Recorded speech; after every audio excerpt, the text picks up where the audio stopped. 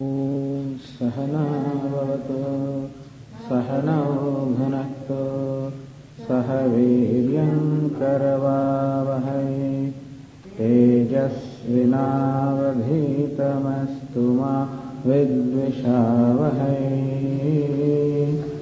ॐ शान्ति शान्ति शान्तिः। Let's read the verse 40.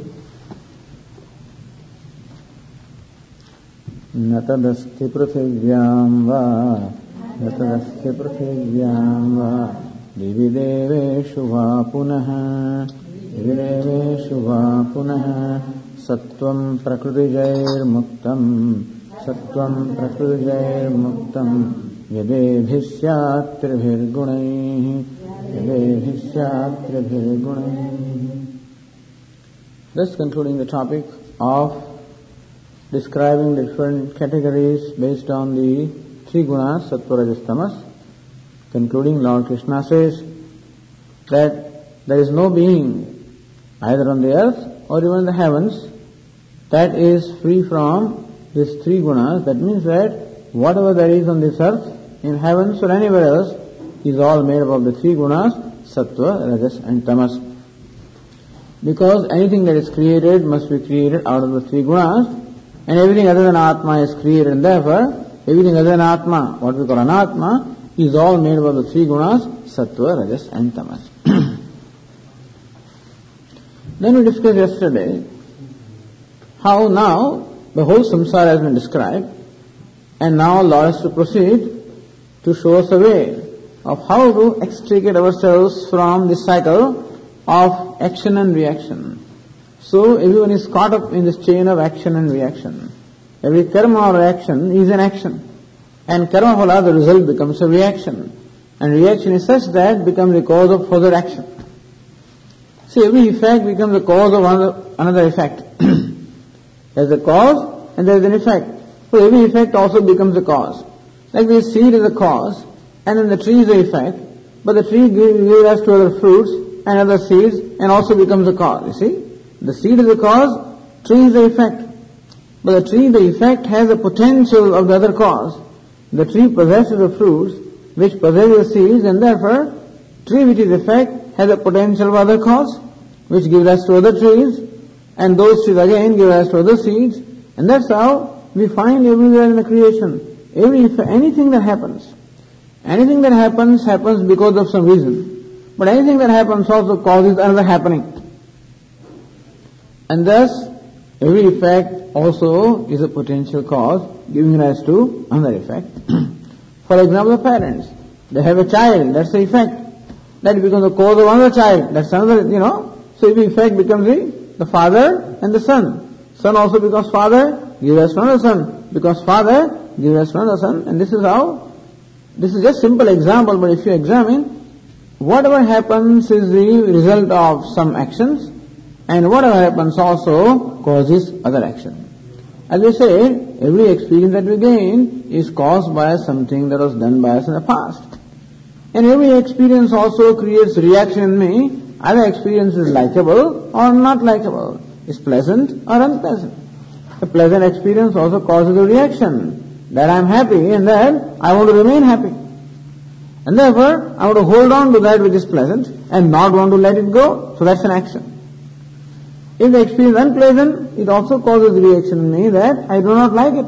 I want to avoid it, I want to keep it away. And thus, every experience causes reaction, which causes further action, which causes experience, which causes further action. And this is how the chain of action and reaction goes on. What do we do? In order to explain, what happens is that we have no freedom in this chain of action and reaction, unfortunately. Unfortunately, the actions that we perform also, in them also we don't have freedom. Because most of our actions are in fact impelled by our own attachments and aversions. The likes and dislikes are there. And whether I like it or not, those likes and dislikes impel me to do something. That is the reason why we find that we just cannot sit quietly. I try to sit quietly and there is some discomfort inside and there. Some likes and dislikes are there which always want to express themselves and they impel me to do something. And therefore, even in performing actions also, generally we are not free. And an action brings about reaction, then again we react. But there also we are not free. That reaction brings the impulse, further action, again we are not free. So there's nothing wrong with action. There's nothing wrong in the cause and effect. There's nothing wrong anywhere. If there is anything a problem, and that is that I am not free, I am impelled by something else, I am always compelled. That means that I am always under compulsion. I do not have the freedom. This is the problem. If you can perform an action with free will, fine. If an experience comes, you can enjoy it, fine. But unfortunately, action also, I don't perform, my raga dvesha or likes and dislikes perform the action. And I don't experience the result. My raga dvesha again experience the result because I judge the result as favorable, unfavorable, success, failure, pleasant, unpleasant, desirable, undesirable, and then I experience it. And therefore the human being is always controlled by his impulses. All the impulses are, as we said, reduced to these two impulses, raga and dvesha, attachment and aversion. But that includes everything else. Whether it is anger, whether it is resentment, whether it is jealousy, whatever it is.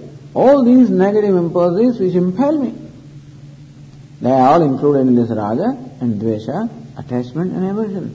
So this is the life of human being, where there is no freedom. This is what we call bondage. And thus, we have to become free to live this life. As we said, the life is given to us for us to enjoy it. But we must know how to enjoy things.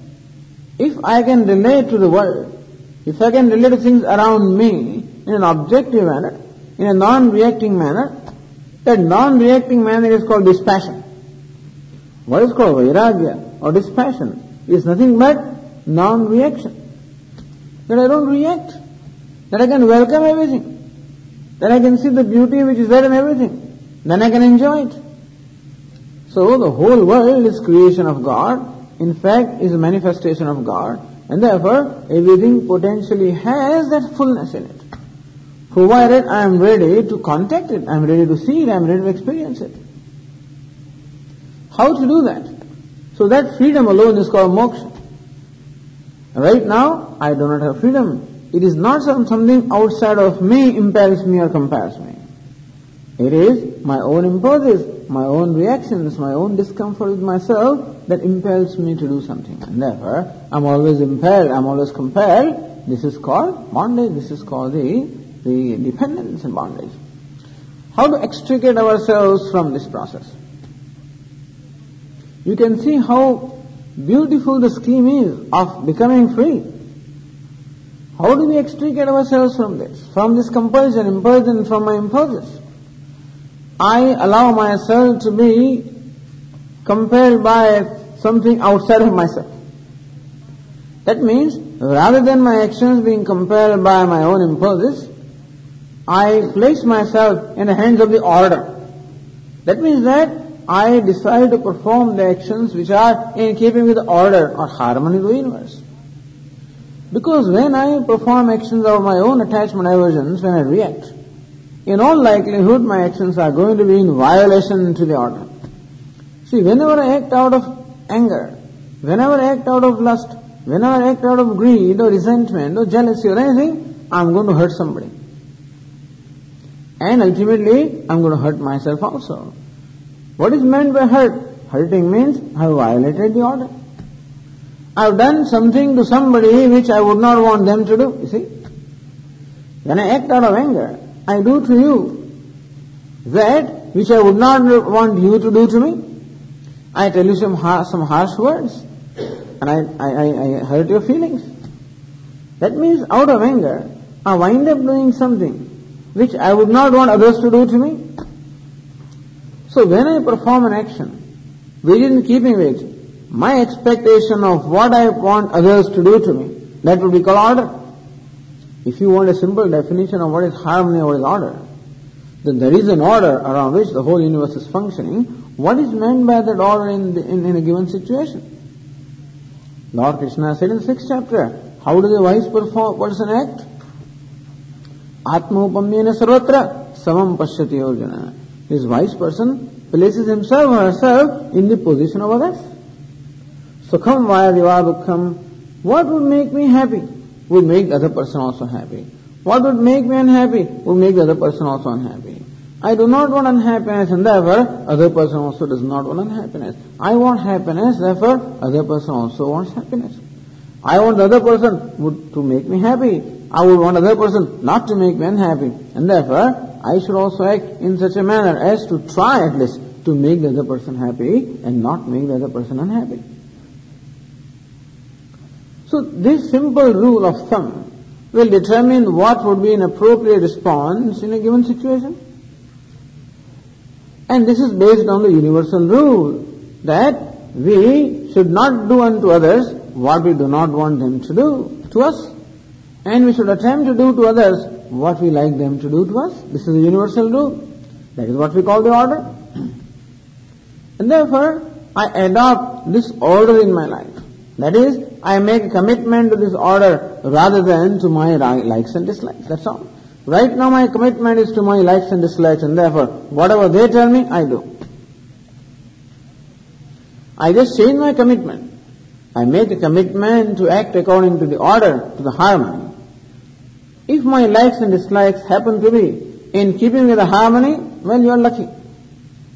If the likes and dislikes are not in keeping with harmony, then what I like to do is not in keeping with that order, or what I don't like to do also is not in keeping with that order, then I do not submit myself to my inner impulses, but I am determined to perform an action which is in keeping with the order.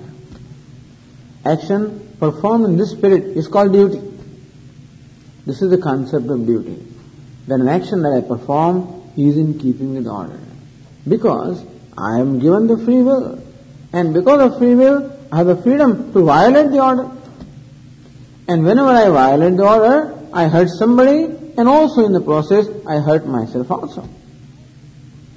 And I am most likely to violate the order whenever I act out of the impulses of likes and dislikes. And therefore, commitment not to come under the sway of likes and dislikes, and deliberately act in accordance with the order. This is called the spirit of duty. So therefore, Lord Krishna now wants to teach us what is duty. And actions performed, that is also called swadharma. Dharma means righteousness. Dharma means order. Swadharma, that is the right action for me. So the word dharma will come later on, but dharma, this word is often translated as religion, which is okay. There are many meanings of that word. But fundamentally, dharma means dharana dharma, that which upholds is called dharma. Like heat is called the dharma of the fire because heat upholds fire. There cannot be fire without heat. Brightness is dharma of the sun because brightness upholds sun. There cannot be sun without brightness. Similarly also, what is that sustains the whole universe? That order or the harmony, and that's what keeps everything together. We find that all the different elements of the universe are functioning in a harmony, in a spirit of cooperation. So there is a certain spirit which keeps the whole universe together. It holds in harmony. And therefore that is called dharma. Ultimately there is God.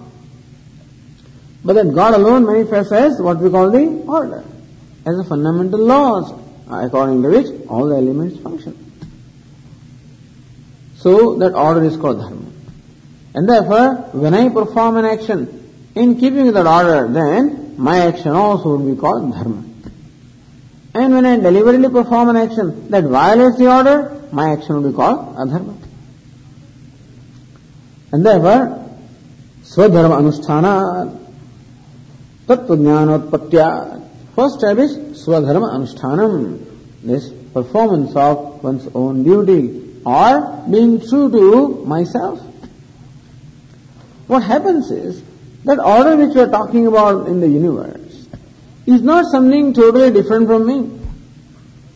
That order that we are speaking of is, what is that order? Is nothing but my own self. That order is called God, and God happens to be my own self, and therefore, whenever I act in keeping with that order, I am acting in keeping with my own self, my own nature. And whenever I violate the order, in fact, I am violating myself. When I violate myself, I hurt myself. So therefore, for a non-discriminative or non-thinking person, most of the life is nothing but violating himself. We keep hurting ourselves through actions which are unintelligent action. So through unintelligent action, we keep on hurting ourselves. Not to hurt myself, that's all. That is called dharma. So, swadharma anushthanat. The first step in the life of a human being to extricate the self from this, the hold of this impulses of raga dvesha is to make a commitment to dharma, to make a commitment to do what is proper, what is right. And what is right for a person is determined by the disposition of the person. That's the reason why Lord Krishna now is going to describe different kinds of people. Basically 4 kinds of people having different dispositions. So people can be all classified in these 4 categories, 4 dispositions. So that we understand our own disposition, understand what is the right thing for me to do. That is swadharma. Swadharma anushthanat, by the performance of actions in keeping with one's own nature. Jnanotpatya. As a result, ultimately, jnanotpatti, meaning the arising of the knowledge. Knowledge arises. Gunanam ajnanatmakanam nivrittihi. In course of time, I become free from the hold of these 3 gunas, sattva, rajas and tamas. As we said, raga and dvesha. Raga is rajas, dvesha is tamas. So I extricate myself from the control of the rajas and tamas, raga dvesha. Slowly the mind becomes sattvic. When the mind becomes sattvic, when it becomes pure, becomes placid, becomes pleasant, then that is a mind that is suitable for understanding the meaning of the words of the Upanishads, words of scriptures. And then when I subject myself to the Shravanam, listening to scriptures from the teacher, then the knowledge takes place. That's how the ignorance is dispelled. And then I recognize myself as the person, the Purusha, and not the personality. So when the mind is sattvic, when the mind is pure, that is when there is a capacity to discriminate between the person and the personality. That is possible for me to shift my identification from the personality to the person. What is the personality? This body, sense organs, mind, intellect, this complex. That is where my identity is right now. When the mind becomes sattvic, then with the help of the teaching of the scriptures, I gain the capacity to shift my identification from the personality to my true self, that is the person, and that is how there is a total freedom. That is moksha. And therefore, as I said, this freedom is in 2 stages. First is the freedom from these impulses, and second is the freedom from ignorance. That's the reason why Lord Krishna has described all along this sannyasi or renunciate in the 2 stages of renunciation. First stage of renunciation being the renunciation of ragadvesha or attachment aversions or inner impulses, and second stage of renunciation is renunciation of ignorance. So Lord Krishna feels now that having described the samsara of the 3 gunas, there is now a need to also describe the method of extricating oneself from the samsara. Asanga shastrena dridhena chitva, the 15th chapter said that one should cut asunder this tree of samsara by the weapon of detachment. What is detachment? Freedom from raga and dvesha. How to detachment is objectivity. How to gain that detachment? How to gain that inner freedom? And that is the method, as I said, following dharma, performing actions in keeping with the order which is one's own nature. And therefore, as a preface, Lord Krishna says in the verse 41, Brahmana kshatriya visham, Brahmana kshatriya visham, Shudranancha parantapa, Shudranancha parantapa, कर्माणि प्रविभक्तानि स्वभाव प्रभवैर्गुणैः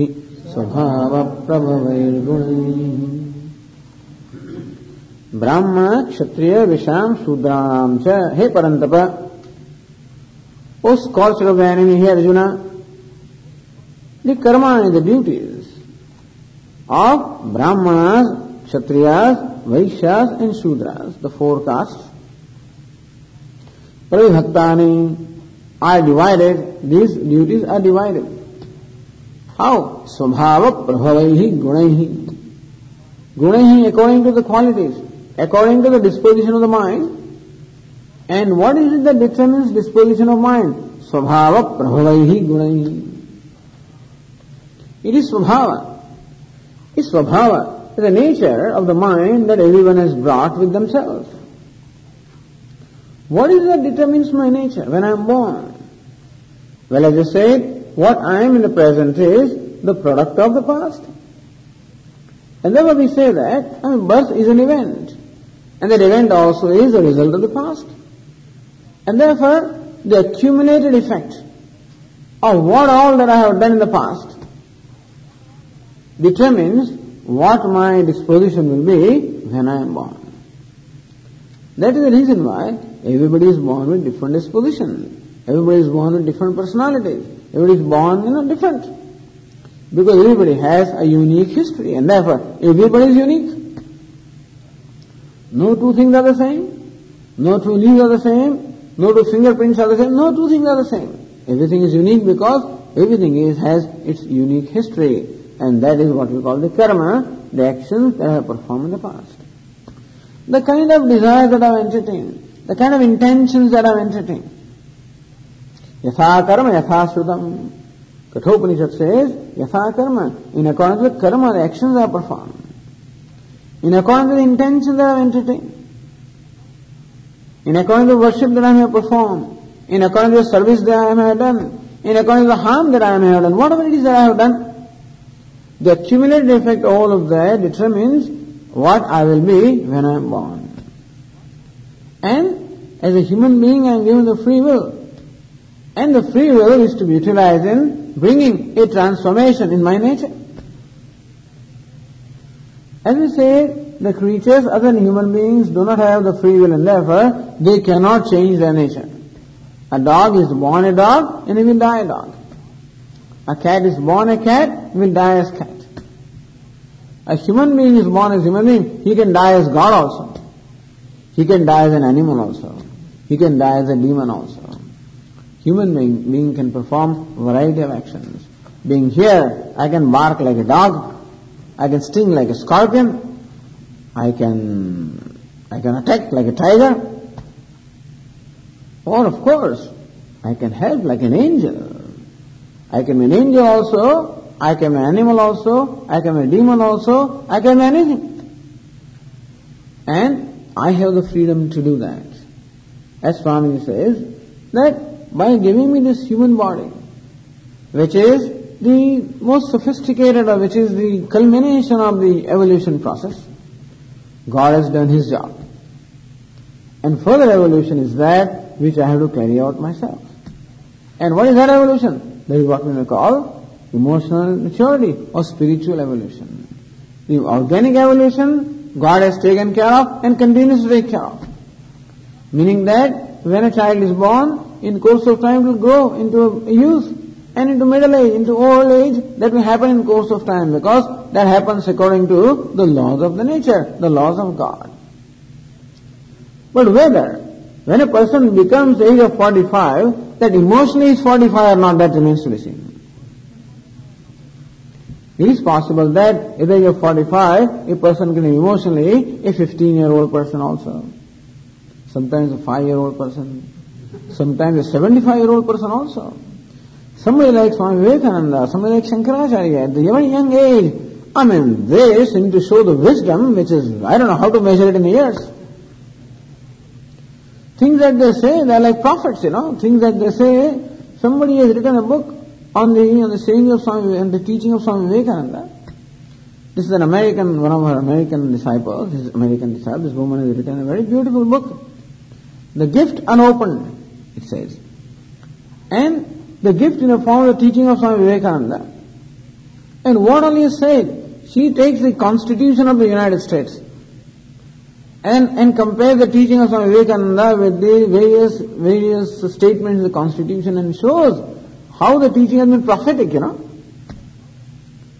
And what someone like Shankaracharya says 1200 years ago seems to be so true even today. And therefore, what is that maturity? That also a human being is capable of having. And of course, the maturity that we see very often in ourselves or elsewhere, the people are just childish, immature. That is also possible. And therefore, human being has this potential of helping himself or not helping himself or hurting himself. And that's the reason why we require guidelines, we require direction, we require guidance. If there's only one track, no guidance is required. If coming from home to the Gurukulam just one track, no guidance is required. But if you have to make there are different choices. If every 2 miles there are these 4 roads, crossroads, I must make a choice, then I must have a map. Other 2 miles, again crossroads, then I must have a map.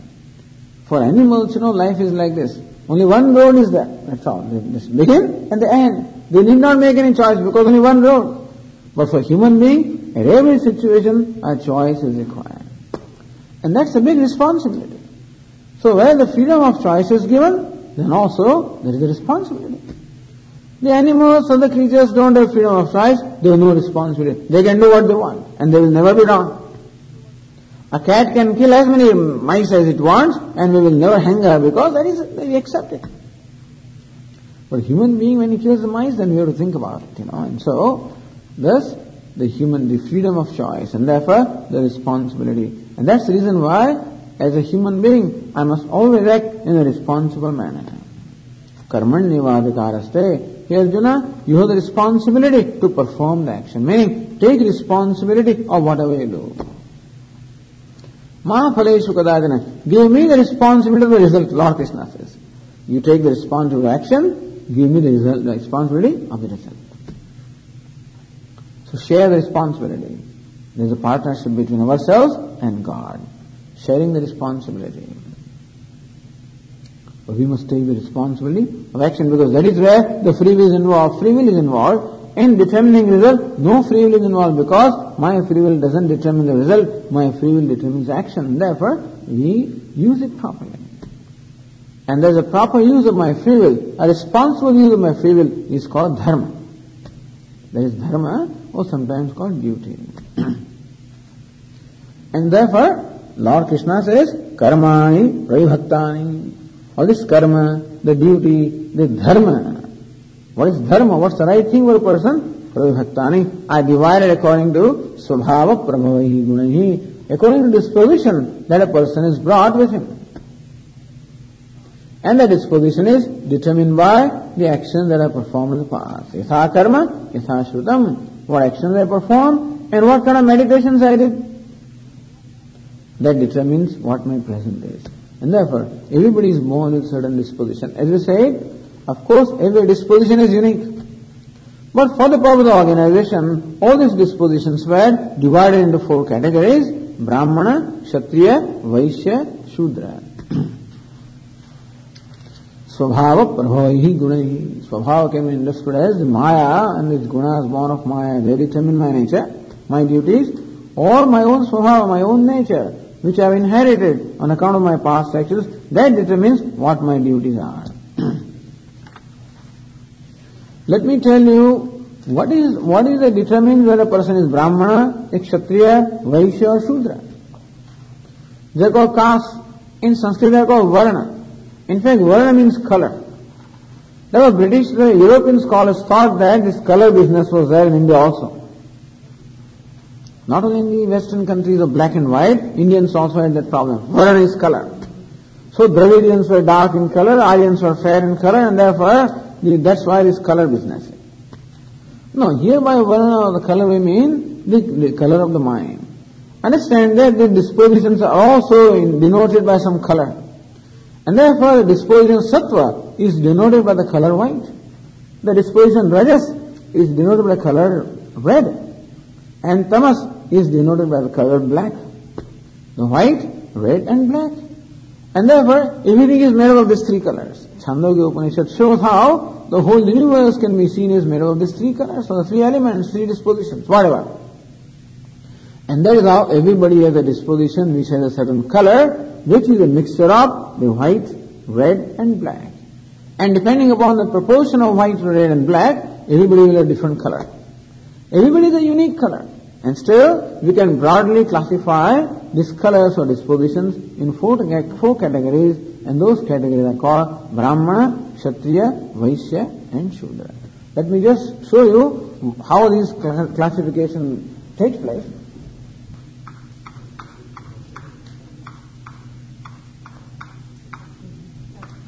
The sattva is the predominant.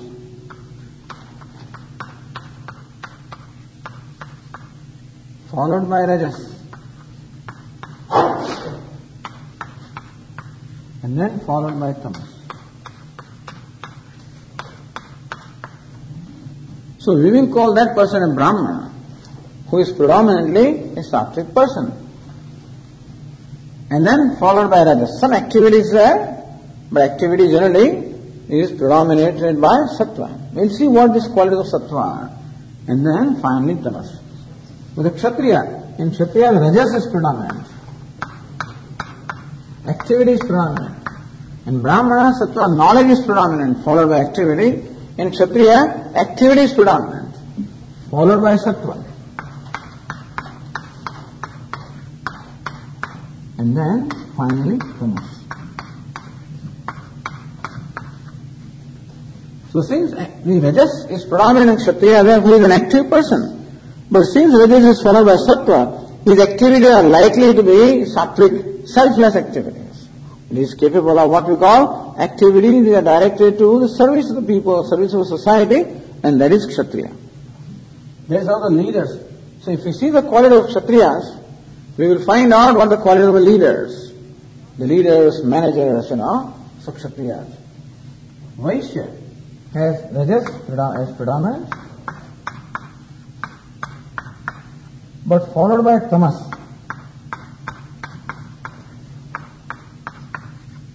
And then last is sattva. So Vaishya also is a very active person. But since his rajas is followed by tamas, therefore his activities are going to be selfish, self-centered activities rather than selfless activities. So that is where the Vaishya and Kshatriyas. So he is not a leader. A leader must necessarily be a giving person. A leader must necessarily be a large-hearted person. He must be a charitable, giving person having concern for those whom he is leading. He must have in his mind the well-being of those whom he is leading, then alone he can be a leader. Whereas this person who always wants something, so that way Kshatriya doesn't have an agenda of his own. Basically he responds to the agenda of the society. He is a protector of the society. A Vaishya has his own agenda. So whatever he does for his own self, therefore there is going to be selfishness here. So trading etc. does, that he wants profit for himself. So what is in it for me? This question is, the Vaishya always asks this question. What is in it for me? Shudra, in him the predominant is tamas, followed by rajas, and of course sattva is the minimum. It is sattva that makes a person a thinking person, a contemplative person, an objective person. And since in Shudra, the sattva is at the end, and tamas is the most, therefore, as we say, there is dullness. Tamas is characterized by dullness, inactivity, lack of motivation. And if he does something, it is going to be followed by, it is determined by tamas, and therefore if he does something, it will be a harmful activity. That it may hurt, he may hurt somebody, because there is a kind of impulse that he has. So this is all, these four categories of people where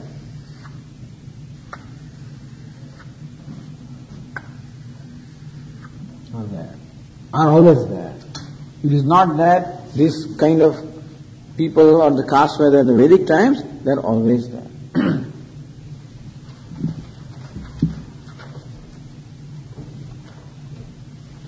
In fact, in the 4th chapter, Lord Krishna says that I am the one who has created this world actually, consisting of the 4 castes. I am the creator. That means God has created the human beings, the human society, having people of this 4 disposition, wherever they go. And as I said yesterday, the only way that an organization can work is when all these 4 kinds of activities are there, then alone there any organization can work. So Brahma is primarily a person who, because Sattva is predominant, there is love for knowledge, and therefore learning, study the Vedas, study the scriptures, and teaching. So Adhyanam, Adhyapanam, study and teaching. Yajanam, Yajanam, performance of religious activities, and Yajanam means perform the religious activities or perform the Yajna, and Yajanam, and officiating the performance of Yajna for other people. That's what a Brahmana does.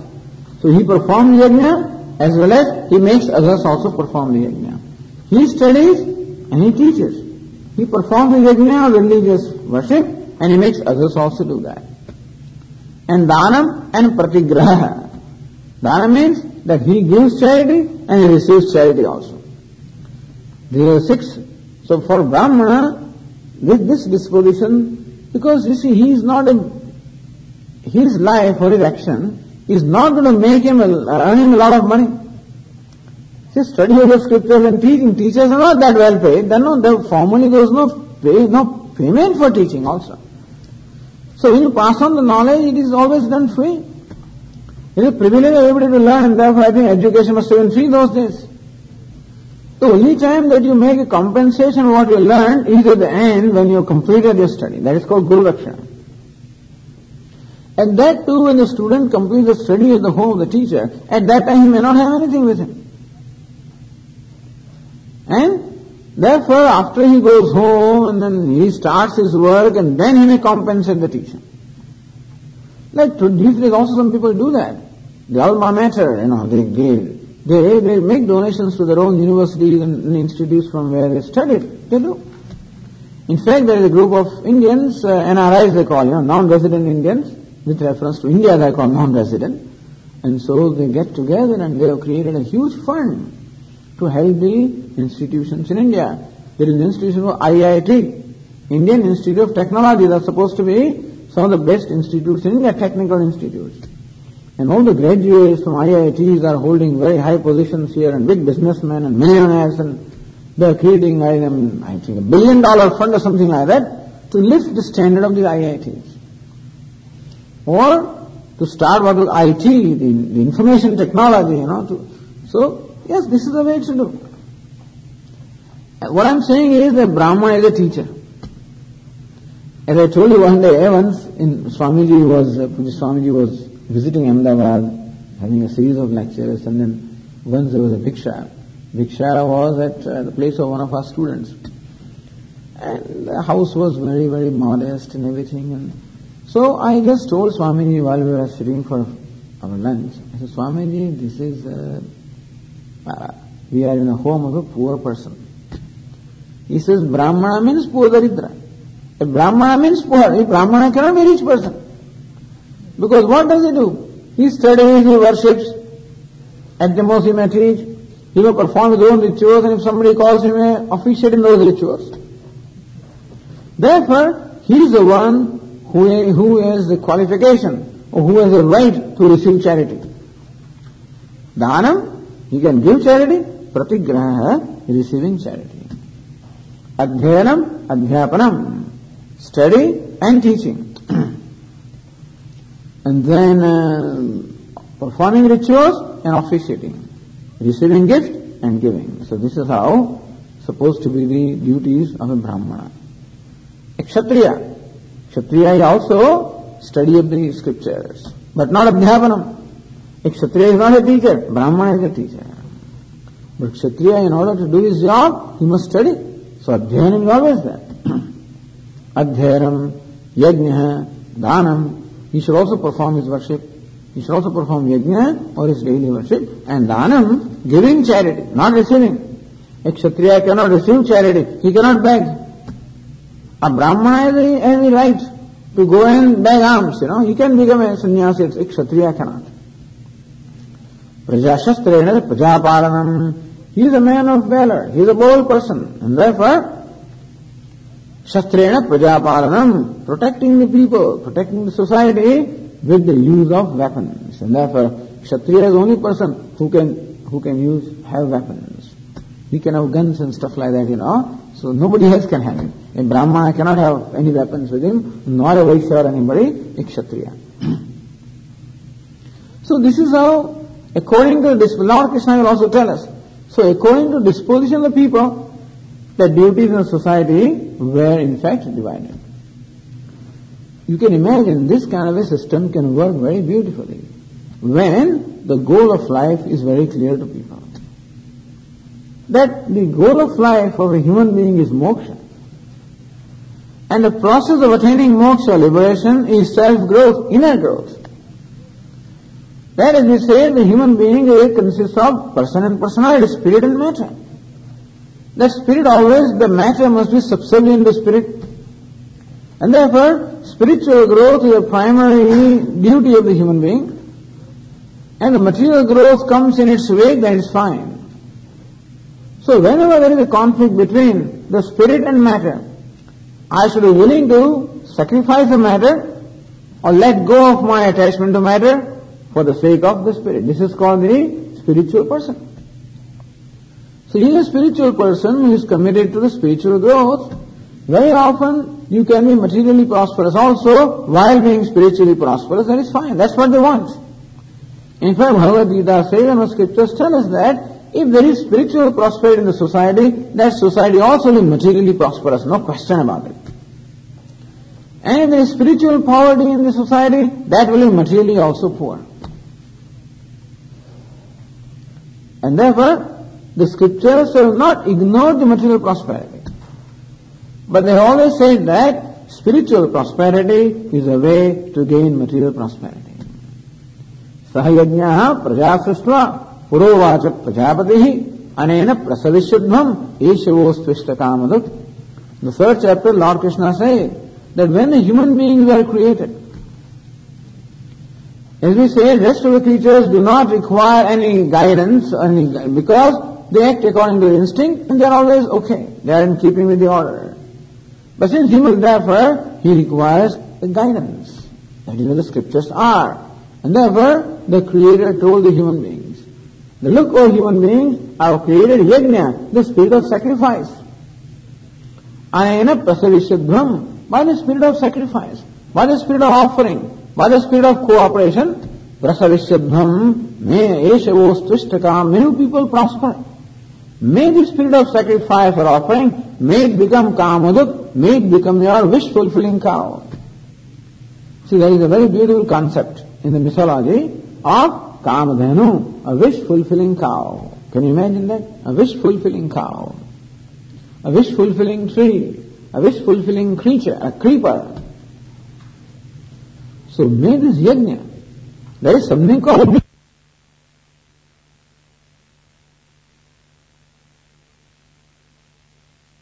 Praise Gita.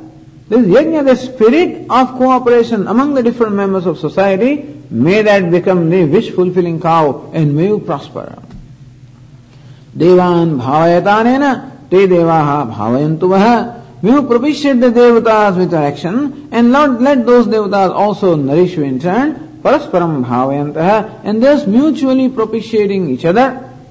Shreyah paramavapsatha. May you attain the ultimate goal, may you attain the goal of your life, the material prosperity as well as spiritual prosperity. So this was the spirit. This was spirit behind organizing the society with reference to the personality. Therefore the duties are assigned. The spirit there was duty. Everybody performs the duty. That means everybody performs what is right for them. Everybody is therefore dedicated to the totality of the whole society rather than dedicated to their own personal interest. That is called the spirit of cooperation, where we cooperate with each other.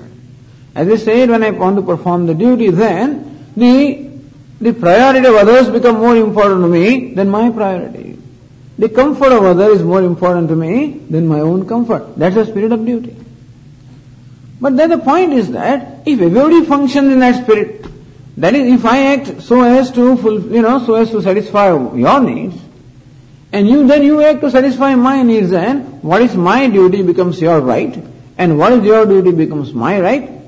And therefore, in a duty-based society, ideally, everybody's rights are also taken care of. It's a society based on the spirit of cooperation. That is how the nature functions. That is how even our body also functions. How the different limbs in our body, they function in a spirit of cooperation. There is no competition. The hands and legs don't compete with each other, they cooperate with each other. If the leg is hurt, the hand immediately goes to help it. If one limb of the body requires help, the whole body responds, because the whole body functions as an organic whole. Even though it is consisted of many parts or many limbs, each of them being different from each other, and still it functions as an organic whole. And the whole universe also functions as an organic whole. And that's how, to make the society an organic whole, this kind of an arrangement, this kind of a vyavastha, this kind of organization was thought of. That everybody performs that task for the society for which they are most suited. And therefore, a person predominant in sattva is most suited to study. You can't give him a sword, he can't do anything with it. A Brahmana will run away. He doesn't know how to protect himself even. This also we know, that as you become more and more refined, a refined race always is, it is not physically, it's not very physically strong, or it's not a martial race. We find in history also, all the barbaric races have destroyed all the refined races. Because as you become refined, then what? Then you become non-violent. Then you become a refined person, a non-violent person, is a calm person or is a gentle person. So that is called evolution, where there is evolution in gentleness. In animals also, the gentle animals are supposed to be more refined or more evolved than fierce animals. But we always find the fierce one always attacks the gentle one. That seems to be, similarly, in the human history also we find that all the gentle races were attacked and dominated and destroyed by the fierce races. But anyway, as we said, a Brahmana represents that way the highest evolution in the personality of human being. Therefore, he is the most gentle person. He possesses a mind that is a contemplative mind, a thinking mind, suitable for study and teaching. Therefore, he is best in that. If you ask him to do something else, he can't do it properly. Ask him to, do something else. Ask him to lead an organization, manage something. He can't do that. Ask him to sit and study and do his reading and writing, and he is best at that. Kshatriya, give him a sword, give him a scepter, and he can control everybody, because, as Lord Krishna will describe, he has a lordship. That is his nature, to be able to command everybody. But since his rajas is followed by sattva, therefore, he will command other people for their well-being and not to exploit them. You can always use your power to exploit the weak, but here Kshatriya is the one who uses his power to protect the weak. And that's what we require in the society, to protect the society from the aggression of the others. Also to keep an order in the society, because it's always going to happen that people in the society follow their impulses and they disturb the order. You require someone to maintain the order or dharma in the society. So Kshatriya is the one who follows dharma and also makes sure that other people also follow dharma. That's the king. So kings are always Kshatriya. They must perform dharma. They must live a life of dharma. At the same time, their responsibility is to maintain the dharma in the society. The Brahmana gains the knowledge and passes on the knowledge. A Kshatriya follows dharma and also maintains dharma. He is the best in that. He has the quality of leadership. He has the generosity. He has the overlordship. He has all the qualities required of a leader. You require a leader also. You require a thinker also. Brahma is a thinker. Kshatriya is a leader. A Vaishya is a trader. You require that also. You require somebody to produce and distribute. A Brahmana cannot do that. A Kshatriya also doesn't know how to do that. And therefore he requires some different kind of a skill, different insight to produce and distribute. That is a Vaishya. That function also we require in the society. This infrastructure, that distributes the thing, that produces and stores and distributes and whatever, that also we require. And of course we require somebody to do the manual work. And that is where the Shudra comes, because that is all he can do. The tamas being predominant, he cannot be a thinking person, he cannot have the leadership, he doesn't have insight of trading or distribution also. The only thing he can do is to follow direction, that's all. A Shudra is the one who requires to be told what to do. And therefore he is the best to serve other people. This is how the 4 functions were. In the Vedas it is said, how Brahmana emerged from the mouth of the Lord, how the Kshatriyas emerged from the arms of the Lord, how the Vaishyas emerged from the thighs of the Lord, now Shudras emerged from the feet of the Lord. Therefore Brahmana stands for the head, Kshatriya stands for the arms, the Vaishya stands for the stomach, the Shudra stands for the legs. If all these 4 are there, then alone the body can function properly. And therefore there was no intention of determining the superiority or inferiority of one caste over the other. As I said, if the spirit is one of duty, one of self-growth, one of spiritual growth, if ultimate moksha is supposed to be the ultimate goal, and life of yoga is supposed to be the process, then there is no competition. In which case, no work is superior, no work is inferior. Then every work has the potential of spiritual growth. And therefore, the work is, the superiority of work is measured by the spiritual growth it can bring about rather than the material gain. So this kind of an vyavastha can work if the material gain is not the purpose, but the spiritual gain or dharma is the purpose. For following dharma, the following one's duty of righteousness, this is an excellent vyavastha, an excellent organization. Just as in our body also, you cannot say that the head is superior to the legs, or hands are superior to stomach. You can't say that. Well, its place is here. Head is in the highest place. Second place are the hands. Third place is stomach. Fourth place is the feet. So in the placement also there is some kind of an order because of the tasks that are supposed to perform. But in the body we cannot say that one limb is superior to the other limb. All the limbs are equal. Equal in importance in as much as they contribute to the maintenance of the body, what they are supposed to do. So our body itself represents a very beautiful arrangement, a very beautiful management. That's they call it body politic. It's a very beautifully managed system.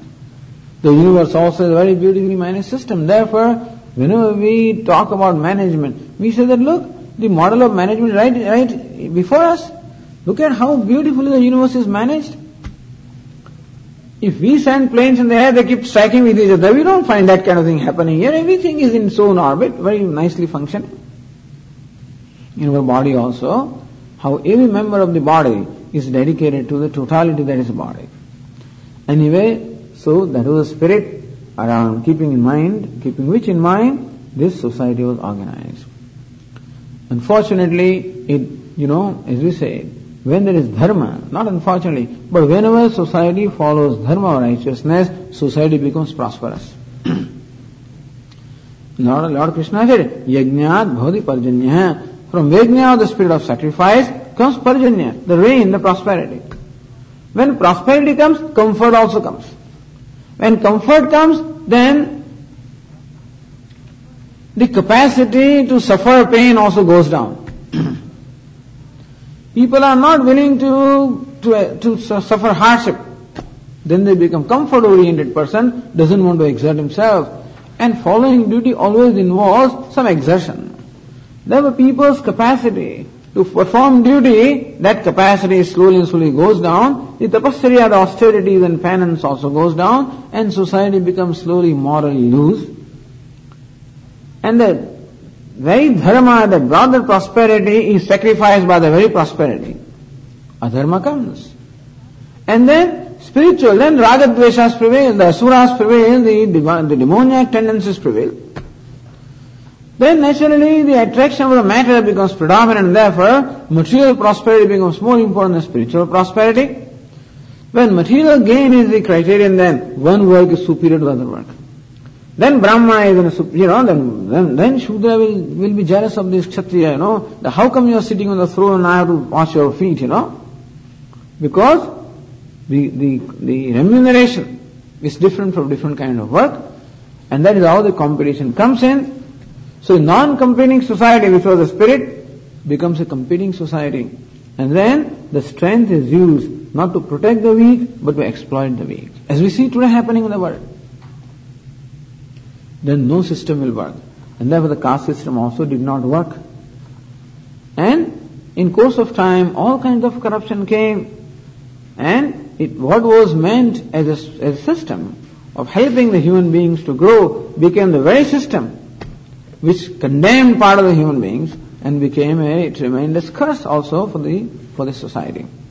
And that is where we are at this time in India, where the caste system is not a blessing, but is a curse. Of course, as we said, the original division was according to division of the disposition, not according to the birth. But the other night we discussed also that birth is the immediate physical objective criterion to determine the disposition.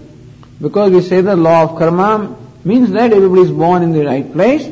Therefore, you can take for granted that a person born in Brahmana family will have the disposition also. That's how the castes were then divided according to birth. But when the intermingling takes place, when Brahmana wants to act as like a Vaishya, he wants to use his position to make more money and stuff like that, he is no more a Brahmana. And therefore, a time came when you can never tell whether a person born in Brahmana is Brahmana or Vaishya or Shudra or whatever, is Kshatriya. And that's how this criterion of birth is no more applicable now. Anyway, but understand that the caste system is in every society, is in every house, is in every organization, because these four functions every society requires, and then alone any system can function. That is how Lord Krishna says, Brahmana Kshatriya Visham Shudranam cha parantava karmani pravibhaktani svabhava prabhava irgunahi. Here Arjuna, the karma, the duties of these four castes were determined according to svabhava, according to disposition of their nature. Not according to birth, but disposition of their nature. And subsequently Lord Krishna describes what is the disposition of Brahmana, a Kshatriya, Vaishya, Shudra, and how acting in keeping with that disposition helps a person grow. Sve sve karmani abhiratah samsiddhim lapate narah. Devoted to one's own duty, a person gains perfection. In short, he becomes slowly and slowly sattvic, ultimately attains the goal of his life, which is moksha. And that was the purpose of this caste system. Okay, I guess that is what we want to share with you, and discussion of the subsequent verses will have to be left to the next camp now. Om Purnamadah Purnamidam Purnat Purnamudachyate Purnasya Purnamadaya Purnameva Vashishyate. Om Shanti Shanti Shanti. Shankaram Shankaracharyam Keshavam Badarayanam Sutra Bhashya Krutau Vande Bhagavantau Punah Punah Ishvaro Gururatmedi Murti Bheda Vibhagine Vyomavadvyapta Dehaya Dakshinamurtaye Namaha. Om Shanti Shanti Shanti. Hari Om. Shri Gurubhyo Namaha. Hari Om.